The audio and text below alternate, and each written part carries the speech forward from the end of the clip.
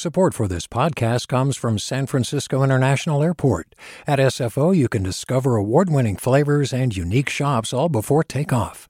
Learn more about what's at SFO at flysfo.com. Hey, it's Glenn Washington from Snap Judgment. And if you love what you're hearing, and I know you love what you're hearing, please consider becoming a KQED member. Get special access to cool events, behind-the-scenes footage, and so much more. Plus, you'll sleep better at night knowing you did your part for the community you depend upon. It's in you. Please be in it. Visit donate.kqed.org/podcasts to sign up now. That's podcast with an S. Thanks. From KQED.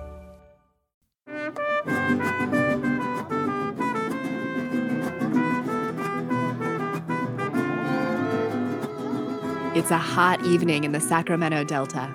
A wedding band is serenading guests gathered on the lawn. The musicians are dressed in white mariachi suits. They're playing traditional Mexican instruments like the guitarrón and vihuela. They're also all women. I'm Leslie McClurg, in this week for Sasha Coca. It's the California Report magazine, and we're starting off today meeting women taking the stage in the male-dominated world of mariachi. Even 50 years ago, women playing mariachi was rare. I grew up with it, and I remember just admiring these guys, but there was only guys. Today, though, women like Dinorah Klingler are rewriting the story of male-dominated mariachi culture. As KQED's Bianca Taylor tells us, her band, Mariachi Bonitas, is just one of the all-female mariachi groups that is taking the genre by storm.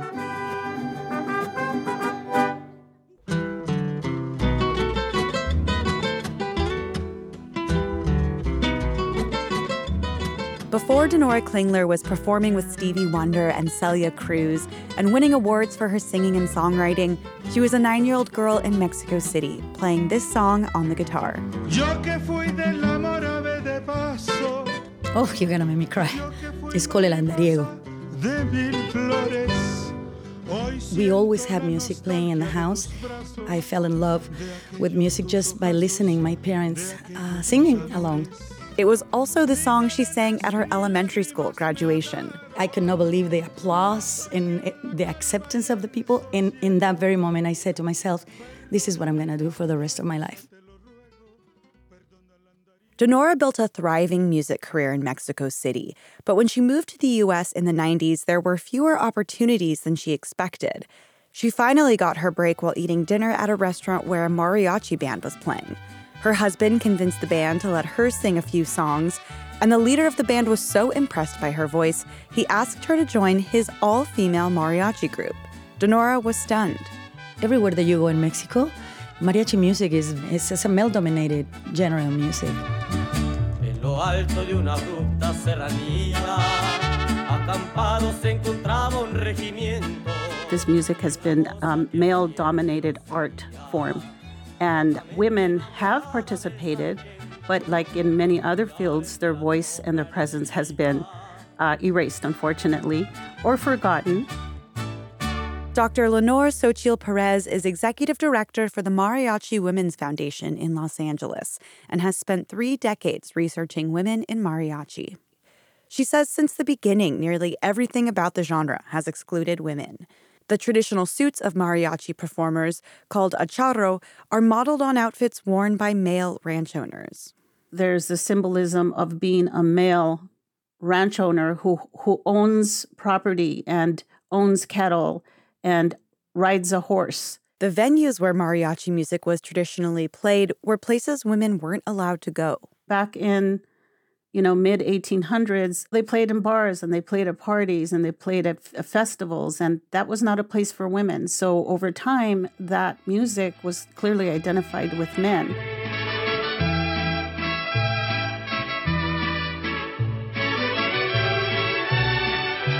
Traditional mariachi songs tell stories from a male perspective about traveling, seducing beautiful women, and fighting for their country. Here, Mexican superstar Vicente Fernandez sings the popular mariachi song El Rey. The lyrics celebrate his life of freedom, doing what he wants with or without money, because even without a throne, he's still the king.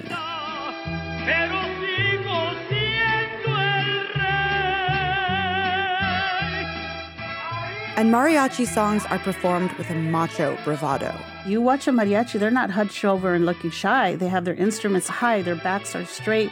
They're playing assertively and playing, with their arms, digging into their violin or strumming their guitar with a lot of strength. Mariachi was a man's world, but the first woman to break into the genre was an absolute force of nature. Rosa Carino was only 13 when she joined an all-male mariachi group in 1903. She later went on to direct her own band. Being a musician and a mariachi musician at that time was unique enough, but having a woman lead a group is even a greater challenge for women at that time. According to family lore, Rosa carried a gun with her at all times. And she inspired other women to play. The very first all-female mariachi group formed in 1948. These early female mariachi musicians were often harassed while performing and forced to quit when they became mothers. Despite these challenges, though, Dr. Perez says there's a reason why women have been and continue to be drawn to this genre. A lot of the women that I've spoken to have spoken about the freedoms that they find in performing this music. Sometimes it's economic, sometimes it's expression, sometimes it's identity. But the important thing is that they're gaining something that they're not allowed to have or that they have not achieved in everyday life. The Chicano movement of the 1960s was a watershed moment for women in mariachi. It was a return to our roots, which included rediscovering our native music, which included mariachi. Colleges around the country started teaching mariachi in new ethnomusicology departments. Before this, the tradition of mariachi was often passed from father to son by ear. Now that it was being taught in schools, it opened the door for women and girls to participate. That's how Dr. Perez learned to play mariachi. It was 1973, and she was a middle schooler in East LA. And I remember hearing the sound of the guitarrón, the bass, for the very first time when I walked in the room. That deep sound just resonated in my heart and in my body. I had like a visceral response to that. And it was just absolutely beautiful. And when I played mariachi music, I felt such freedom. At home, I was told to be quiet, to be calm, to control my behavior. But in mariachi, my mariachi teacher was telling me to let out a yell when I felt the emotion.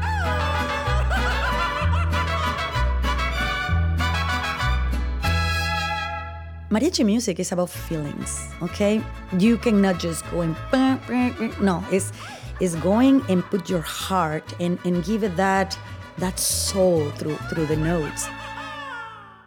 Dinorah Klingler from the Sacramento mariachi group loves that emotion too.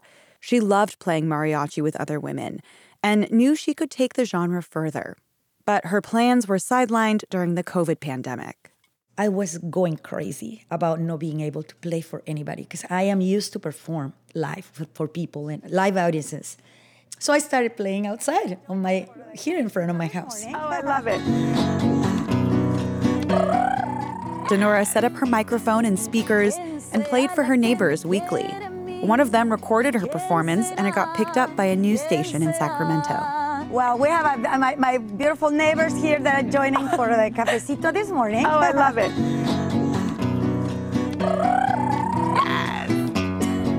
¿Quién será la que me quiere a mí? ¿Quién será? Dinorah took this as a sign. The world was just as hungry for mariachi music as she was. So she put up a post on her Facebook page. Are you a female musician? Do you have experience in mariachi music? Hit me up. I'm forming an all-female mariachi band here in Sacramento. And sure enough, these girls start responding. And I play violin, I play this, I play that. I was like, oh my God, this is crazy,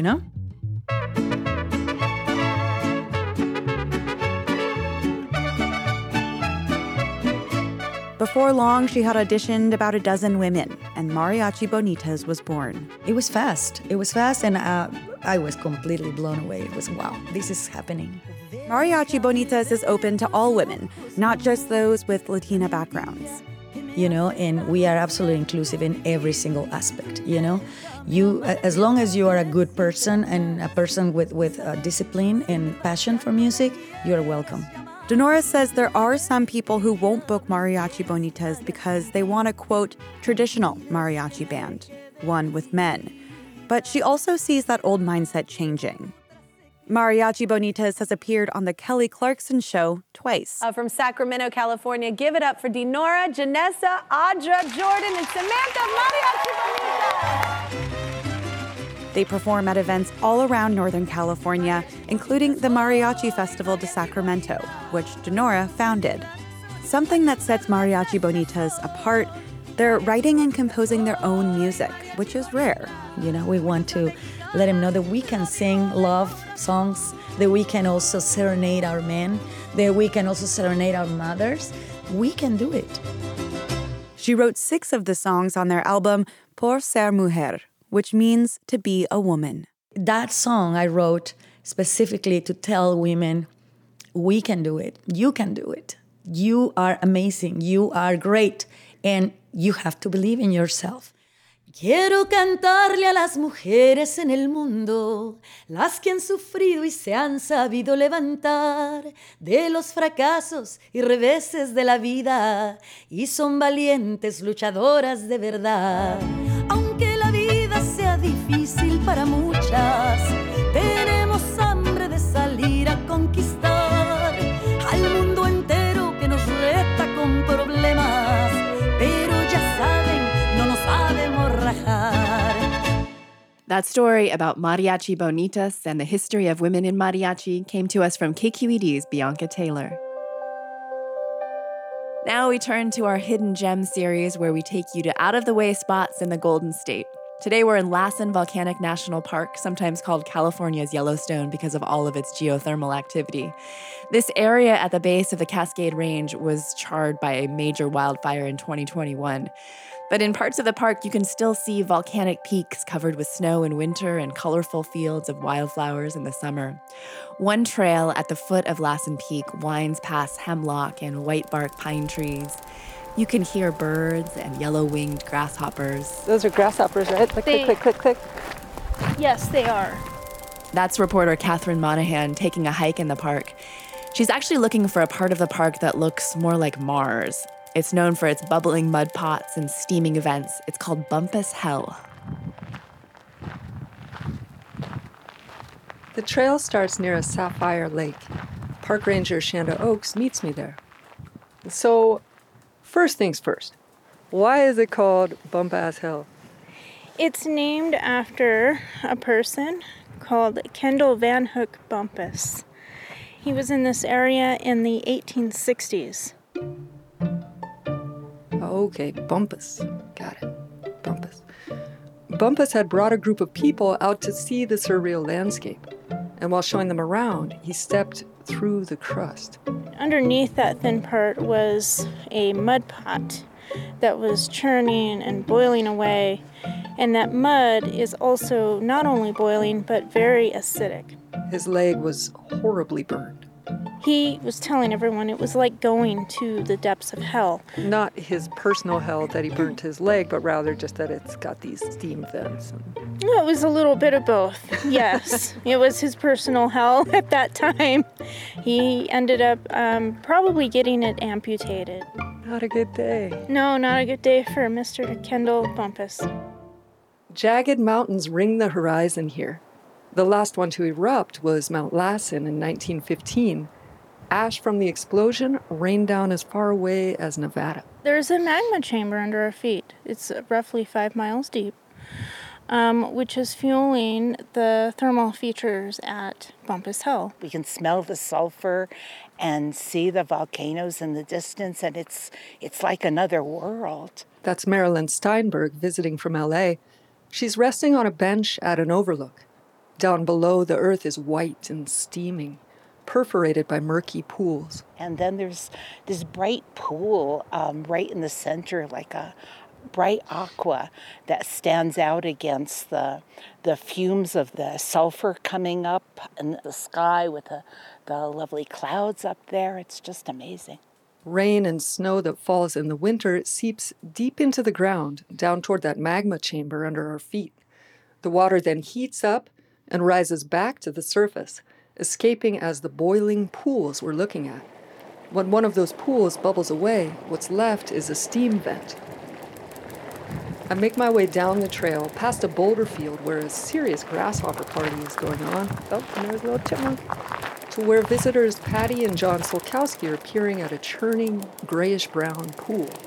What I thought was interesting was that NASA's studying this because of the microorganisms that are in these pools of sulfur, because they think it might lead to how life is on Mars or something. Kind of looks like Mars. Yeah, it does. How would I know? But what you think of as Mars, right? Right. And all the steam pots. I'm just surprised by how much steam there is. Well, I know. It's a little bit hotter than the hot tub, though. Just a little bit. Yes. Yeah, I don't think they want you in it. Yeah, don't worry. There is nothing enticing about these smelly, muddy pools. But microscopic single-celled organisms called extremophiles, they love it in there. They use sulfur for energy and convert it into sulfuric acid, which is basically battery acid. And that eats through the rocks and bubbles out into a stinky white creek running next to us. Green is like milk. It does look like milk. Smoky milk. Ew. It's carrying sheets of ghostly white algae, another life form that actually likes this heat and acid. It looks like if you heated up milk and then you let it sit there for too long and it made a skin on top. And there's these like remnants of skin being pulled downstream. We walk past signs warning us to stay on the boardwalk, featuring gruesome photos of blistery burns or stick figures plummeting into chasms of lava. A thick sulfuric mist blows across the land. Cody Harwood, visiting from San Diego, is taking it in. I don't know. This is just it's very surreal, honestly. Just like this barren hellscape. And it smells like eggs. Some sort of interstellar experience, if you will. I will. Yes. As the sulfuric acid reacts with the rocks in the ground, new brightly colored minerals are formed. In front of us, iron pyrite makes a shiny patch of froth. Harwood points at the pool it's floating on. It's like a vanilla green. That is from silica and probably some algae. We got a little bit of red, some oranges here. That's from sulfates. And a lot of smoke just coming out of these big holes out of the ground. He gestures toward the biggest steam vent, called Big Boiler, which heats up to more than 300 degrees. Scientists expect that this volatile region will erupt again. When, nobody knows, but meanwhile, you can get right up close and listen to geology at work.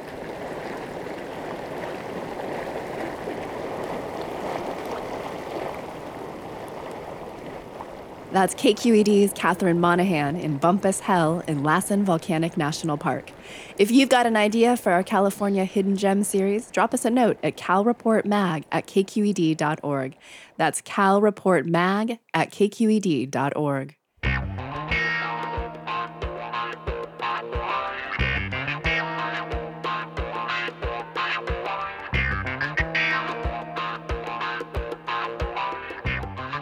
And now, after our hike, how about some food? It's been a couple of generations since a wave of Vietnamese dishes like bánh mì and pho joined the pantheon of beloved dishes in our state. Why don't we just show the food that we eat at home? That's the thing that we want to do. KQED's Rachael Myrow has the story of a pop-up in San Jose that delivers authentic Vietnamese cuisine with a distinctive twist. It's part of our series Flavor Profile, about Californians who made the pivot to start a food business during the pandemic. DuyAn and Hieu Le have a habit of diving in feet first together. From the beginning, really. They knew within 3 days of meeting each other, they would marry. Just like we like to jump in without any plans and figure it out. That's like the theme of us, I think. Yeah, for sure. how could they possibly know so soon? It's not just that they both shared the same cultural heritage from the same part of southern Vietnam. It's also that when they spend time in the kitchen together, they get excited about food in the same way. They like to play with the dishes they grew up with. In a way, they acknowledge their elders might not appreciate or understand. Well, Hieu's family in particular. Oh, no one will get it. No one will get it. They don't understand that. That flavor won't work. DuyAn's family got on board early, including her mother, who is coming to live with them from Vietnam. My family encouraged us oh yeah, you should do it. But the thing is if you're gonna do something focus in this. So you make the decision, all right, let's do this, we're ready, we've got the money saved. What were the first steps? You're laughing at me. Money saved. Money saved. No, it's more like we're going to fly this plane as we're building it.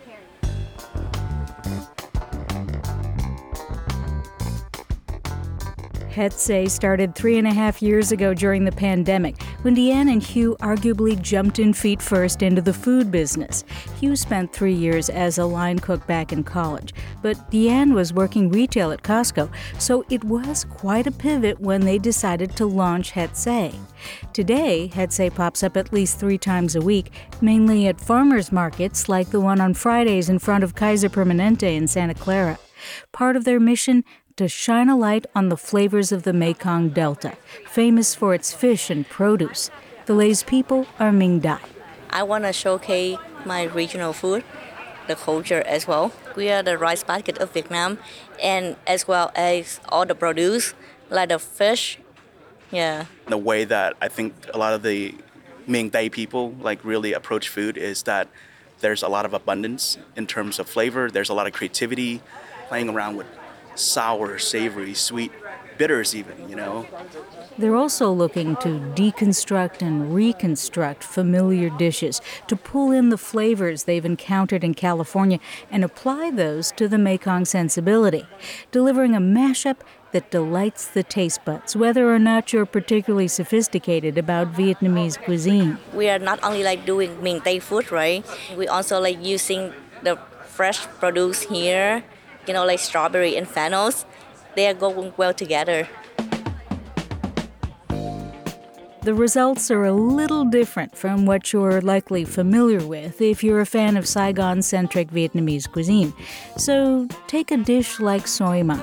It's a rice dish, a classic comfort food in Vietnamese households, which means, of course, that every household plays with the concept. It's not just that the lap sung or Chinese-style smoked sausage is made from scratch.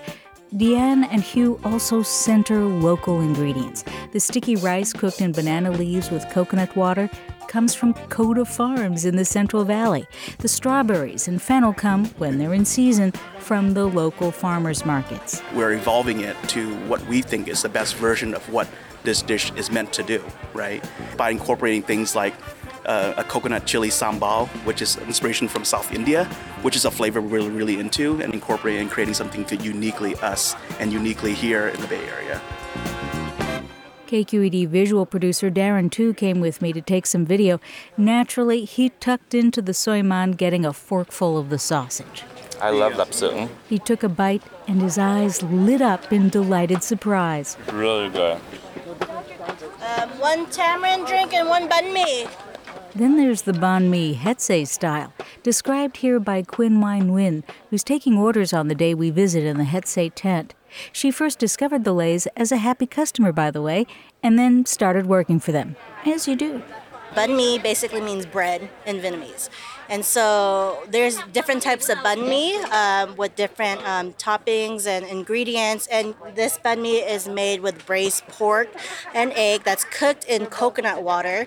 And it's put inside the bánh mì with pickled mustard as well as some bird's eye chili and garlic. And then it's topped off with the braised juices from the meat and egg.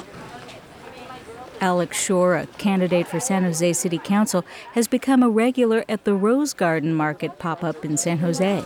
My girlfriend and I got 3 of the bánh mì sandwiches. We got a chicken one, a broccoli, goat cheese, apple one, and the braised pork that they have here today. So we did a sampling last week. And which is your favorite and why? My favorite is the braised pork. It's just really juicy, and yet I always appreciate how creative Hết Sẩy is with all their ingredients. They've got unusual combinations, and they've definitely exposed me to new stuff over the years. Like many couples in the food business, one partner still works a day job, but Hết Sẩy is running in large part thanks to online crowdfunding and the couple's dynamic Instagram feed. It's taking some time for the money to roll in, but Hieu's optimistic. I think we're creating something that's uniquely us and new, and I think that there's a lot of things that we're excited for. And as long as we are able to keep creating and people are interested in what we're doing, I think that's the fulfillment that we're looking for. Sounds to me like they're in it for the long haul, but don't wait too long. Get off the couch and get over to their next pop-up to taste for yourself what the fuss is all about.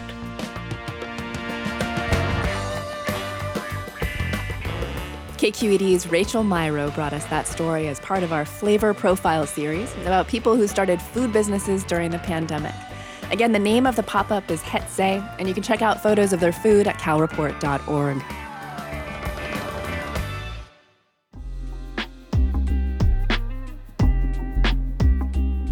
And that's it for the California Report magazine this week. We're a production of KQED in San Francisco. Katrina Schwartz is our interim senior editor. Susie Racho is our producer-director, with big help this week from Izzy Bloom and Jessica Carissa. Brendan Willard is our engineer, and I'm Leslie McClurg. I'm in for Sasha Coca. You can catch all of our California stories on our podcast, the California Report magazine. Your state, your stories. Hey, it's Avery Trufelman, host of Articles of Interest, and I've got to say, I've been a fan of KQED ever since I was a little kid, and I would come out to San Francisco to visit my grandma. It was just what we'd always turn on every time we got in the car, every time we were making dinner and turning on the radio. It was always KQED. And then over the years, I've become a massive fan of KQED podcasts because this is local reporting at its best. These are answers to questions you've always wanted to know, interviews with exciting, unusual voices, necessary journalism, all told with love and care and artistry. And did you know that a majority of KQED's funding actually comes from members? It's just people like you and me supporting the programs they love, while also getting access to cool events, behind-the-scenes footage, and so much more. If you want to sign up and be a part of this amazing community, visit donate.kqed.org/podcasts to become a member today. That's podcasts with an S. Thank you for listening, and thank you for your support.